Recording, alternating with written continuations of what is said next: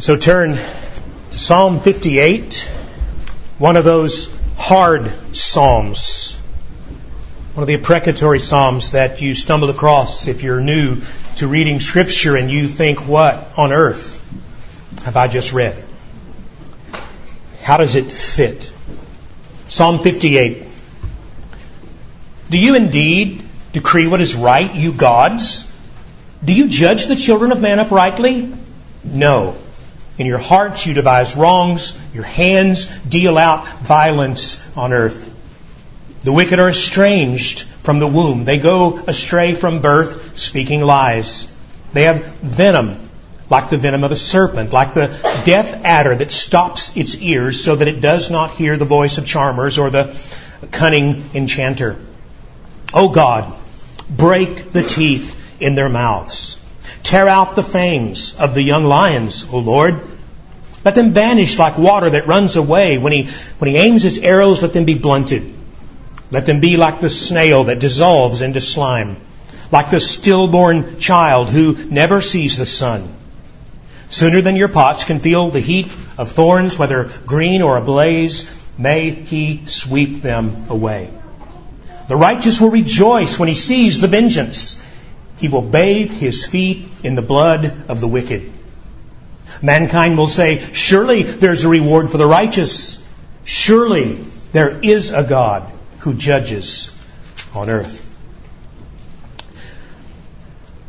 Now, Lord, through a hard psalm, would you open our minds and hearts to see you more clearly, to see the desperate wickedness of sin, what it brings, to know that there is indeed a God who reigns, and that we not only can make our appeal to Him, but we must, as we surrender all to you, and for the sake of the coming of your kingdom, we pray. Amen. So trigger warnings. They're a really big deal in some circles today, on some college campuses especially, because there are folks who feel that they need to be warned before they hear anything distressing, lest it trigger them emotionally. So consider this your trigger warning. Because the imprecatory psalms, they're distressing. Imprecatory refers to a prayer that calls down God's curse upon evil and those who do it. Imprecatory prayers are bold, even harsh, as they call on God to come and deal quickly, even violently, with the wicked. And so surely as you're reading through the Psalms, which I hope many of you are regularly, you run across these. For example, here in verse 6, O God, break the teeth in their mouths. Kick them in the mouth, God. That's harsh. Psalm 69, 23 and 24. Let their eyes be darkened so that they cannot see, and make their loins tremble continually. Pour out your indignation upon them, and let your burning anger overtake them. Get them, God. A prayer like that raises real issues for us today living on this side of the cross of Christ. Can we pray like that? Should we? Would it even be right for us to pray like that? Especially in light of Jesus' command in places like Luke 6:27, when He says, I say to you who hear, love your enemies, do good to those who hate you, bless those who curse you, pray for those who abuse you. So how do we reconcile these things? Are the imprecatory prayers like this just holdovers from an Old Testament era that really have nothing to say to us today? C.S. Lewis evidently thought so. Or, as God's Word, do we have some things here that we need to learn? Well, I want to show you that we have much to learn from the imprecatory Psalms, and that indeed we not only can but must pray like this. Because here's the question. How do you pray when you see wicked people doing evil things that are bringing harm to others? Do you just ignore that? Do you just say, oh well, God will take care of it eventually, no big deal? Or do you go to Him and say, Lord, do something about this? Let's look at these Psalms. Let's look at this one. And the first thing that we see in a psalm like this is that when we do see evil taking place, we must, in fact, call it what it is. We must call it out. If you learn nothing else this morning, learn from this psalm that those who love righteousness cannot turn a blind eye toward sin. We call it out. Notice, that's what David is doing here. He is calling out the evil of these corrupt rulers. In verses 1 and 2. Do you indeed declare what is right, you gods? Do you judge the children of man uprightly? No, in your hearts you devise wrongs. Your hands deal out violence on the earth.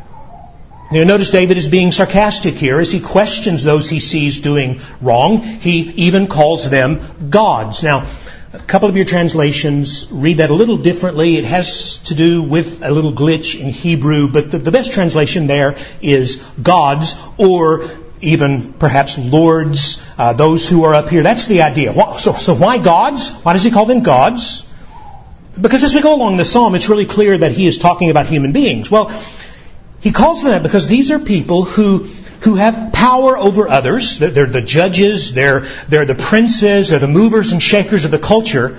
And in that high position, they believe that somehow they're above everyone else. That they are the elite, they are the wise, they are the high and mighty, and everyone else is beneath them, and therefore beneath contempt and can be used and abused at their pleasure. You see this in criminal organizations, the head of the drug cartel who thinks that he can just kill whoever he wants with impunity and it's just no big deal. The politician who thinks that she is above the law. These mere mortals down here, they have to play by the rules, but not me.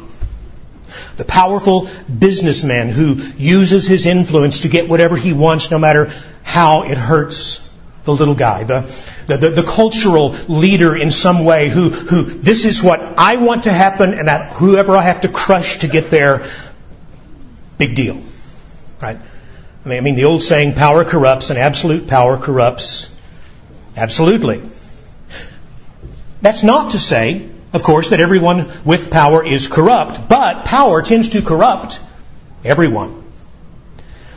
And so it's people who use their power to abuse others that David has in mind as he calls them gods. And he has a question for them. He says, are you using that power that God gave you? That's the implication. Are you using that power to decree what is right? Are you applying it righteously? Are you ruling justly according to God's word?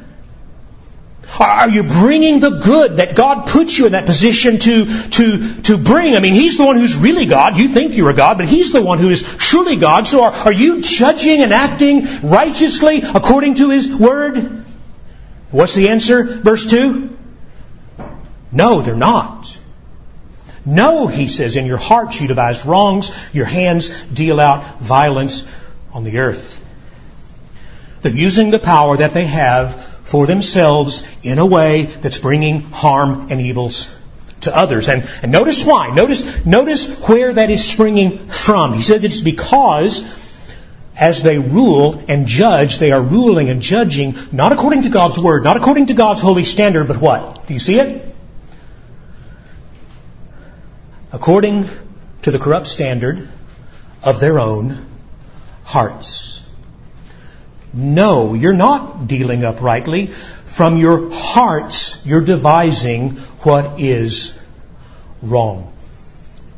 Do you understand that whenever a man, a woman, makes their own heart the standard by which they lead and judge others, they will always lead and judge astray? Yes, there is the image of God in us, and He lets even the worst of us think correctly sometimes as it suits His will. But when that heart, apart from Him, is what is allowed to rule, you get bad rule. If you ever read the decision on Roe v. Wade so long ago, it wasn't how we were applying the standard of the law. We're looking in and saying, this is what we think the standard should be. And that standard will always be corrupt. Why? Well, Jeremiah said it in Jeremiah 17, because the heart is deceitful and wicked.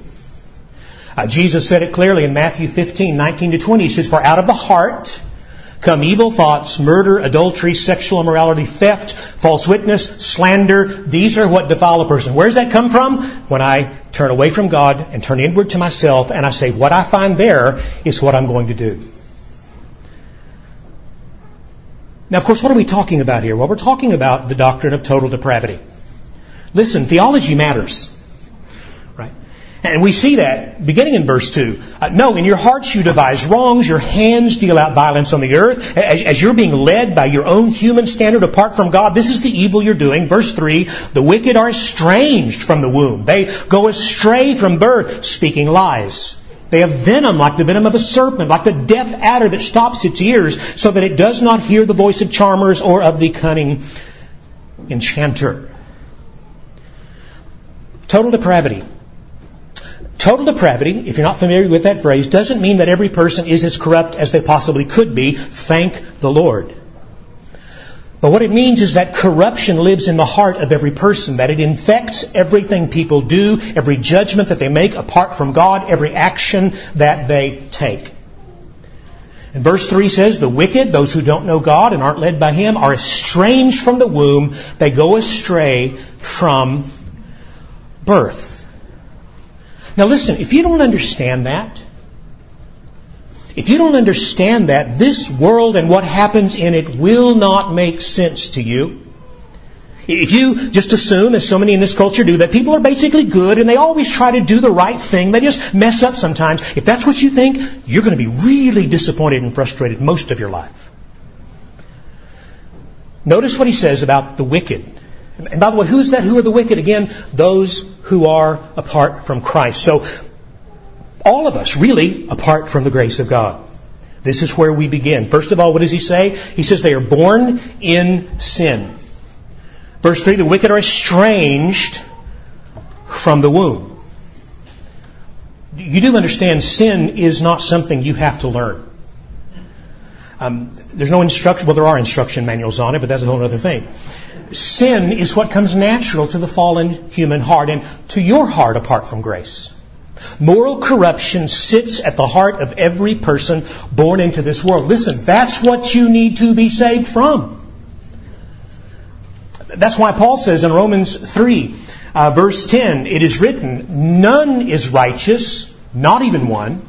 No one understands, no one seeks for God. All have turned aside. Together they have become worthless. He means to do any good. No one does good, not even one. Sinners sin. Does that surprise you? Shouldn't. And so when a lost person follows his or her heart and does what comes natural to them apart from God's grace, this is where it leads. In your heart you devise wrong. Your hands deal out violence on the earth, which, by the way, puts the lie to that little adage, right? Follow your heart.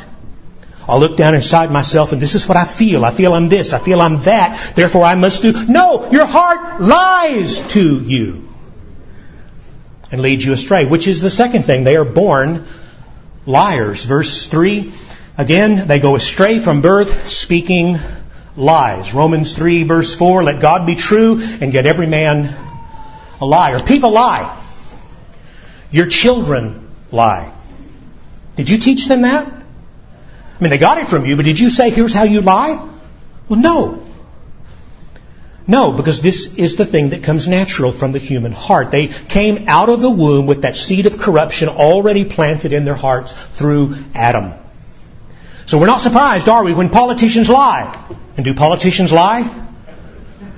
We're not surprised when advertisers lie to us because they're always lying to us. We're not surprised when the powerful lie to get their way because that's what broken humans do. I just read an article this week as I was preparing for this message from World Magazine.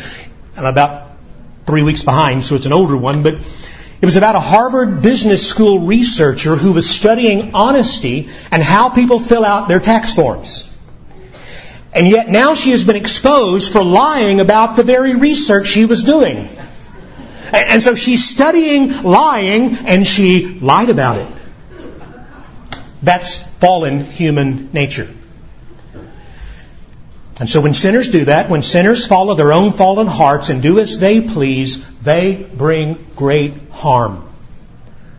It's all around us. Verse 4 and 5, the venom of a serpent is under their lips. They're like deaf adders, stopping their ears so that they don't hear the voice of the charmers or the cunning enchanter. Those who give themselves over to sin bring harm to others, those made in God's image. They're like snakes. Their very words inject poison into the veins. You know, ideas have consequences, and bad ideas have bad consequences.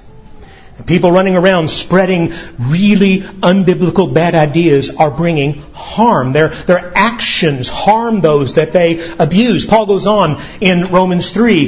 Their throat is an open grave. They use their tongues to deceive. The venom of asps is under their lips. Their mouths are full of cursing and bitterness. Their feet are swift to shed blood. In the paths of ruin and misery, the way of peace they have not known. And so they don't acknowledge God. They don't care what God says. They care only about getting their own way. This is the human heart. This is your heart apart from Christ. This is why what goes on around you is going on. It says they're by nature in this sinful condition deaf to God. Like a snake that won't listen to the charmer. It's going to bite anyway. They don't listen, and they won't listen. They, as Romans 1 says, suppress the truth and unrighteousness. They refuse to be charmed by grace. They bury their heads in the sand so they don't have to hear what God says. And you and I were just like that, apart from His grace. Why? Because they are committed to the lie of personal autonomy. That's the God of this age. I'm in charge. My will is what matters. I will do as I please, no matter what God may say, no matter who else it hurts. If it benefits me, I'm doing it. That's what David is talking about here. When sinners give free rein to their hearts over against the objective standards of God's Word, this is the result.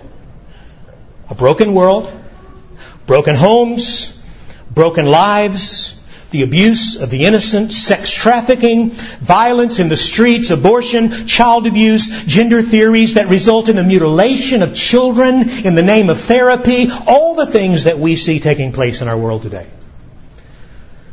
And so David's concern here is not, let's be clear, what David is praying about here is not, hey, there's a guy over there I personally don't like, get him, God. This is not about a personal vendetta. David's concern is with the wicked who are using their power to bring wicked things into the world that are bringing harm and devastation to others. And when you see that, what should you do? Just ignore it? Complain on Facebook, post some really, really blistering memes? Or how about this? Start with prayer. Go to the one who actually has the power to do something about this and begin to ask Him to step in with that power.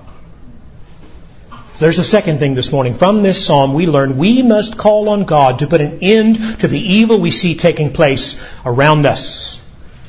Verse 6, O God, notice he prays, O God, break the teeth in their mouths, tear out the fangs of the young lions, O Lord. Let them vanish like water that runs away. When He aims His arrows, let them be blunted. Let them be like the snail that dissolves into slime, like the stillborn child who never sees the sun. Sooner than your pots can feel the heat of the thorns, whether green or ablaze, may He be swept away. May He sweep them away. This is a form of praying, Your kingdom come, O God. Your will be done on earth as it is in heaven. Bring righteousness to this place of unrighteousness. And notice, it is a prayer. All of the imprecatory psalms are prayers. Now, why is that important for us to see? Well, it's important because one of the problems that people have with these imprecatory psalms is they don't really understand what is happening here. They hear the violent language, and it is violent, and they assume that David himself is the one being vindictive and violent here. After all, David lived in a bloody time, and David was himself a man of bloodshed. But pay attention to what is actually happening as David here is being led by the Holy Spirit to write this down for us. David here is not taking matters into his own hands. He is not saying, this is what I'm going to do to these people, which By the way, he was the king of Israel. He could have done that. But here, he is asking God to take action to bring an end to the harm he sees people doing. Imprecatory prayers are prayers of the oppressed, the broken. David probably wrote this one before he was king, who are seeking God's justice. And that's the thing to keep in mind. Evil is happening right now, right? Do you own a phone? Do you have news somewhere? People are being harmed and crushed and wounded and broken. Wrong is being done. Lives are being ruined. And when we see that, what do we need? We need God to act.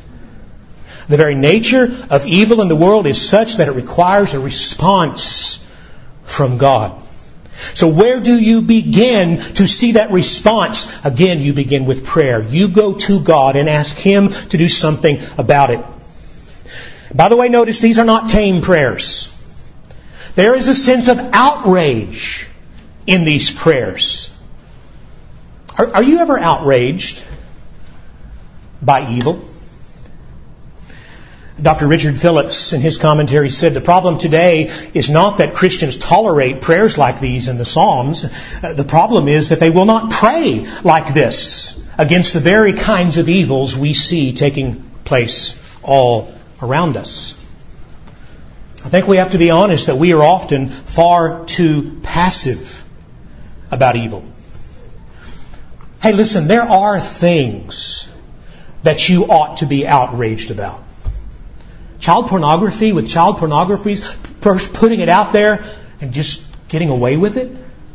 Young men and women who are being exploited through trafficking and other ways to satisfy the lust of evil people. Young men and women being taught, often in school systems, that this is just what you're for, that your body is to be thrown away loosely and simply because you're just an animal and none of it matters anyway. That's outrageous.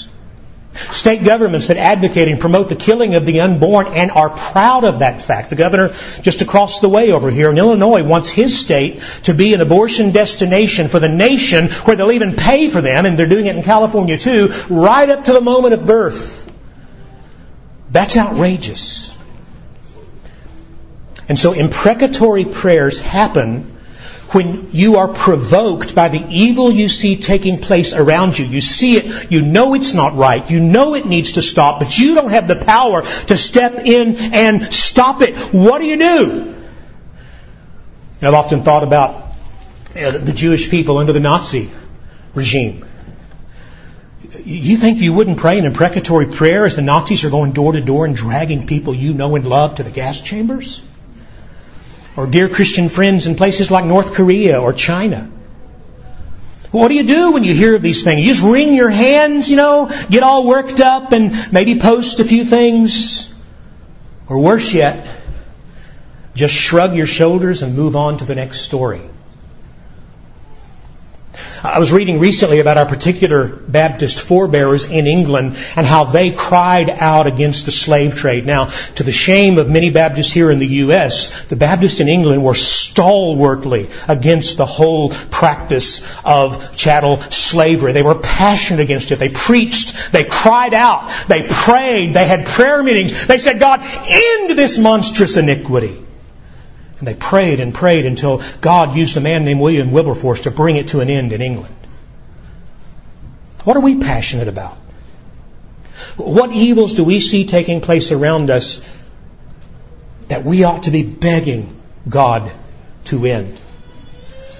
Old Testament scholar Eric Zinger said, all too often Christians simply wring their hands in the face of oppression as though we were powerless to do anything to stop it. But such injustice is an offense against God's created order and therefore deserves to be laid before Him in prayer. Imprecation does that by saying, your world was never meant to be like this, God. Do something to make it right.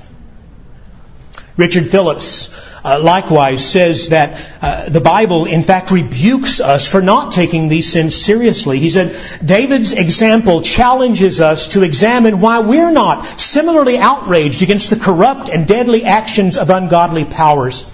Christians living in America and the West are surrounded by a society that is collapsing under the concerted efforts of men and women who are bent on removing godly influences from civic life. These wicked rulers and cultural elites are proposing, performing, and protecting activities that descend to the level of the worst evils of the Old Testament. Christians today should be asking themselves Derek Kidner's question, whether an impassioned curse of tyrants is better or worse than a shrug of the shoulders or a diplomatic silence. When evil is on the ascendancy, that ought to provoke Christians to pray strong prayers to a mighty God. So what should we pray? Look at David's example beginning in verse 6. First, we should pray that God would take away the power of the wicked to do evil. That's the point of the teeth kicking in verse 6. Right. Oh God, break the teeth in their mouths, tear out the fangs of the young lions. What do lions and snakes use to hurt people? Their teeth.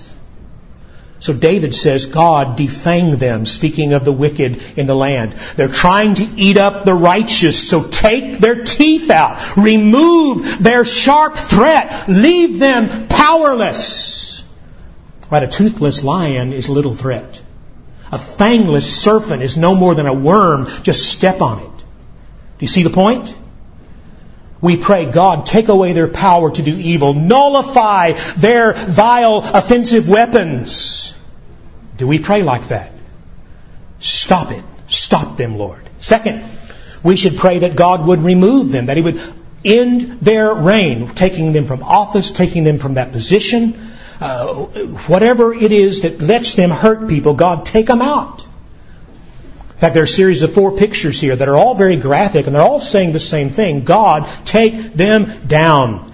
Verse 7, let them vanish like water that runs away. It's the picture of a flood. You ever seen a flash flood? David would have known flash floods. Israel's filled with these little dry ravines called wadis. When the rain comes, suddenly a wall of water is heading towards you. David says they're coming like a flood. God, dry it up. Let it absorb into the ground and evaporate. Let that power of evil be gone. Verse 7 further says they're like archers who are out to kill us. When he aims his arrows, let them be blunted. I love this one. Take those sharp arrows they're firing and turn them into Nerf darts. Let them just bounce off. Verse 8, let them be like the snail that dissolves into slime, like the stillborn child who never sees the sun. Now, snail here is not the best translation. Both halves of this verse actually refer to a miscarriage. And it's graphic, right? Don't be triggered. But here the wicked are, and they're conceiving this plot to bring harm. And David says, Lord, they're conceiving a plot, abort it. Don't let that thing see the light of day. Let it dissolve into nothingness. Verse 9, no sooner are their pots can feel the heat of the thorns, whether green or ablaze, may He sweep them away. Lord, they're trying to start a fire. They want to burn it all down. But before they can even get enough heat going to boil water, would you just blow it out? Would you sweep them away, literally whirl them away? Send your whirlwind, Lord. Send a storm and a tornado to snuff it out. Do you pray that way when you see evil gaining ground? God, You've got the power. Do something. Stop the flood of unrighteousness that's coming at us. Blunt their arrows so they become harmless Nerf darts against those they're trying to sue and manipulate and bully. Lord, abort their evil plans so they don't bear fruit. Blow out the fire they're trying to start. Send them whirling. Do you pray like that? I don't pray like that enough. Do you pray like you believe God can and will do that? Again, If you learn nothing from this psalm, learn this: when God's people see evil at work, rather than wringing their hands or posting their memes or just getting upset, we must pray and cry out to God and seek and beg Him and believe Him and trust Him who has power to do something about it. Oh, I think we vastly underestimate the power of God through prayer. In fact, Jesus told a parable along those lines, didn't He? Do you remember it in Luke chapter 18? It says He told them a parable to this effect, that they ought always to pray and never lose heart. He said, in a certain city there was a judge who neither feared God nor man. And there was a widow in that city who kept coming to him saying, "Give me justice against my adversary." For a while he refused, and afterwards said to himself, "Though I neither fear God nor man, yet because this widow is bothering me, I will give her justice, so that she won't beat me down by continually coming." And then Jesus said, "Hear what the unrighteous judge said. And will not God, who is not unrighteous, but is perfectly holy and loves righteousness, will He not give justice to His elect, who cry to Him day and night? Will He delay long over them?" We must pray. I know that's not all we do. That's another sermon. But we begin with prayer. Which brings us to the final thing, and that is verses 10 and 11. The climax of this prayer, as we read through it in Psalm 58, is this: we can have confidence God hears and will act.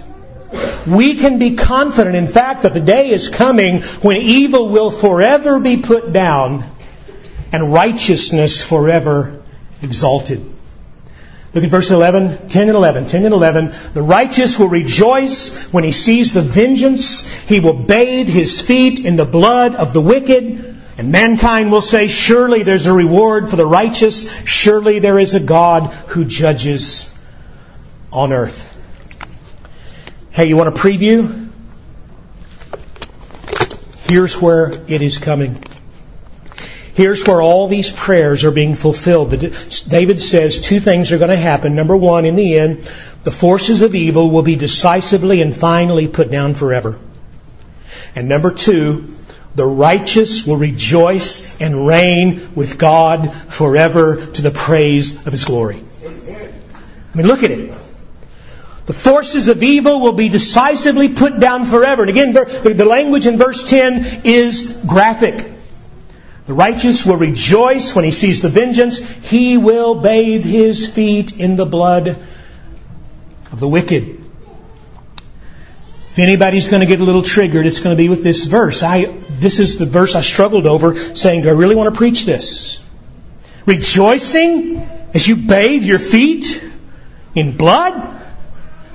What's up with that? Is this some kind of weird blood ritual? No. Think about an ancient battlefield. Here we are, you and me, we're in our little village, trying to live our lives in faithfulness to God.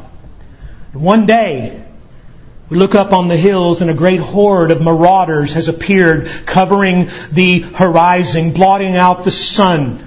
And they're here for one purpose. They want to burn our little village to the ground. They want to kill everyone who resists and enslave the rest, rape the women, abduct the children. That's the kind of thing that happened often in the ancient world. And we're terrified. We're no match for them. We go and we cry out to God in our anguish. We say, "Oh God, do something about this. They're too strong for us." And then, like a scene from the Old Testament, He sends an army of mighty angels who sweep the field and slaughter the enemy. Not one is left. All of their broken bodies lie scattered on the ground. And as we rush onto that battlefield to celebrate His victory, what do we see? What do we see? Look down at your feet now. They're covered in the blood of a vanquished enemy. Our feet are bathed in blood, not because of some weird ritual, but because God has given a total victory. The enemy that threatened is gone forever. Their power to harm is broken decisively. And we didn't do it. He did it. God heard our prayers and vanquished the enemy. God is the warrior here. Oh, there's so many images like this. Let me just read this one. I know a little over, but you got to hear this. Isaiah 63, 1-6. You ever read this? This is Jesus. We often have Jesus, gentle Jesus, meek and mild, look upon this little child, and I'm so grateful that He is meek and mild to those He redeems. But listen to this. Who is this who comes from Edom, the place of battle, in crimsoned garments from Bozrah, he who is splendid in his apparel, marching in the greatness of his strength? Here's Jesus on the scene. He says, it is I, speaking in righteousness, mighty to save. Then we ask Him, why are your garments red? Why is your apparel like one who treads the winepress, all splashed and splattered with these red drops? He says, I have trodden the winepress alone, and from the peoples no one was there with me. I trod them in my anger and trampled them in my wrath. Their life blood splattered on my garments and stained all my apparel. For the day of vengeance was in my heart, and the year of my redemption had come. It was time for me to step in. I looked, but there was no one to help. There's no human that can do this. I was appalled, in fact, that there was no one to uphold. So my own arm worked my salvation. My wrath upheld me. I trampled down the peoples in my anger. I made them drunk in my wrath, and I poured out their lifeblood on earth. That is strong. Can you handle that? That's the final scene of history, by the way. When all that has exalted itself against God is finally put down forever. Revelation picks up on that image. Revelation 19:13, speaking again of Jesus, says He is clothed in a robe dipped in blood, and the name by which He is called is the Word of God. Oh, don't be squeamish about the blood. The blood represents God's final victory over every evil, and of course reminds us, does it not, of the blood of Christ shed on our behalf. That stroke that should have fallen on us like it fell upon them, fell upon Jesus in our place, and that is our salvation. And when the righteous see that, we're told that they're going to rejoice. Verse 10, the righteous will rejoice when he sees the vengeance, meaning the vengeance of God. Notice, by the way, this vengeance isn't ours to take. We didn't do this. But we receive it from His hand and we celebrate it. Romans 12, verse 19, Beloved, never avenge yourselves, but leave it to the wrath of God. For it is written, Vengeance is mine, says the Lord. I will repay. So again, please hear me. We're not seeking personal vengeance. Imprecatory prayer isn't a weapon that you unleash against the guy that grabbed your parking spot. We don't go out to slaughter our enemies. But we rejoice when God puts down evil. Right? Again, listen to the longer verse. Romans 12:19. Beloved, don't take a vengeance for yourself. Leave it to the wrath of God. It's written, vengeance is mine, I'll repay. But for you, the next verse says, if your enemy is hungry, you feed him. If he's thirsty, give him something to drink. Don't be overcome by evil, but overcome evil with good. Vengeance belongs to God while we pray for our enemies in Jesus' name.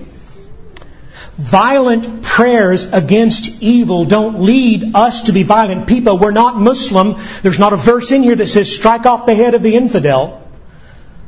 But we pray that God would end the evil. We pray through conversion. Warren prayed that. We pray, Lord, save them through repentance. And He will either save them through repentance or He will bring them into judgment. But either way, evil will be put down forever. Verse 11 says, God is going to do this. And when He does it, here's the climax. Don't miss this. We get the joy. He gets the glory. Amen. We get the joy because righteousness will forever be vindicated. Verse 11, mankind will say, everyone will look, they'll see it, they'll say, wow, surely there is a reward for righteousness. Does the world believe that now? They don't believe that now. They don't believe there's a reward for righteousness. They laugh at righteousness. That they think you are stupid to hold yourself back from the enjoyment of sin, from giving in to the dictates of your heart. They say to you, why would you do that? Why would you rob yourselves? Come on, indulge yourself with us. Follow the desires of your heart. This is life. They can't see that that's the road that leads to destruction. They can't see that there is indeed a reward for righteousness, and it's glorious. They don't believe Jesus when He warns in Matthew 13 that the Son of Man will come and the angels will gather out of His kingdom all that causes sin and all lawbreakers, and He'll throw them into the fiery furnace, to that place where there is weeping and gnashing of teeth. But then the righteous will shine like the sun, and in the kingdom of their Father. Oh, he who has an ear to hear, let him hear. They don't believe that. Do you believe that? When Christ returns, every eye will see Him on that day. And the righteous will hear Him say, "Well done, good and faithful servant. Enter into the joy of your Master." There is a reward for righteousness. While those who have clung to their evil will hear Him say, "Depart from me, you workers of iniquity, into the eternal fire prepared for the devil and his angels."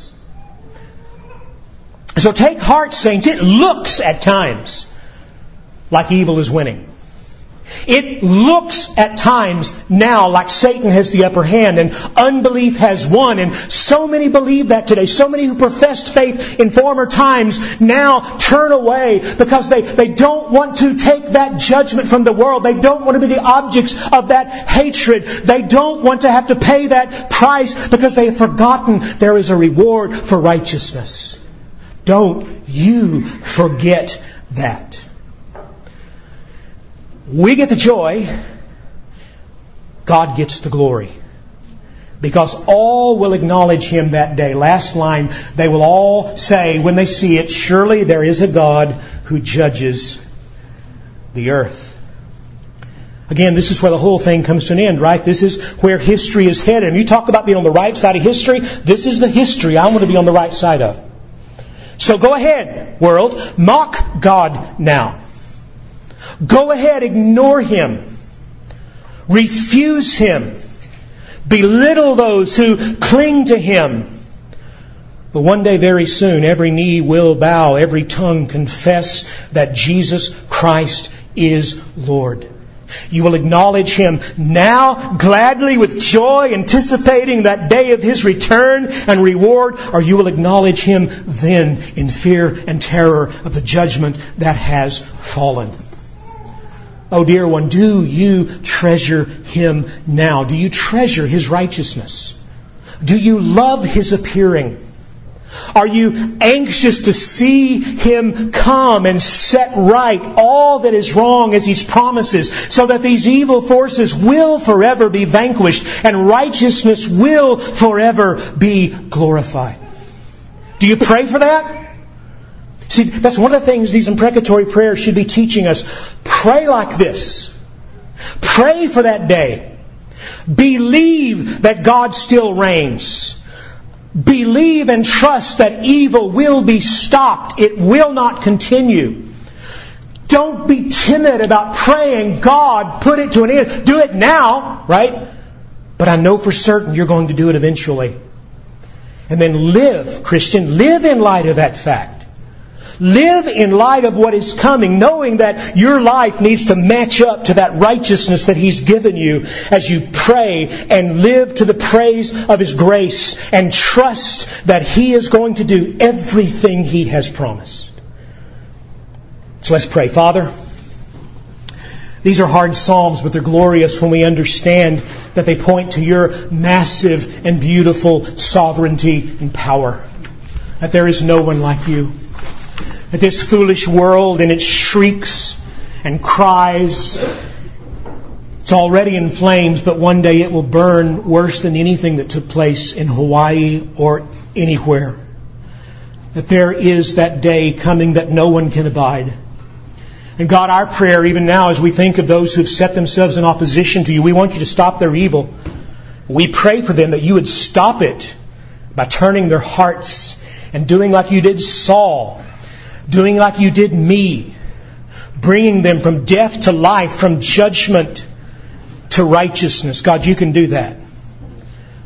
But at the same time, we pray by whatever means you need to do it, stop the evil that is infesting this world, that is crushing and harming and misleading and bringing such pain and suffering. God, you can do it. We ask you to.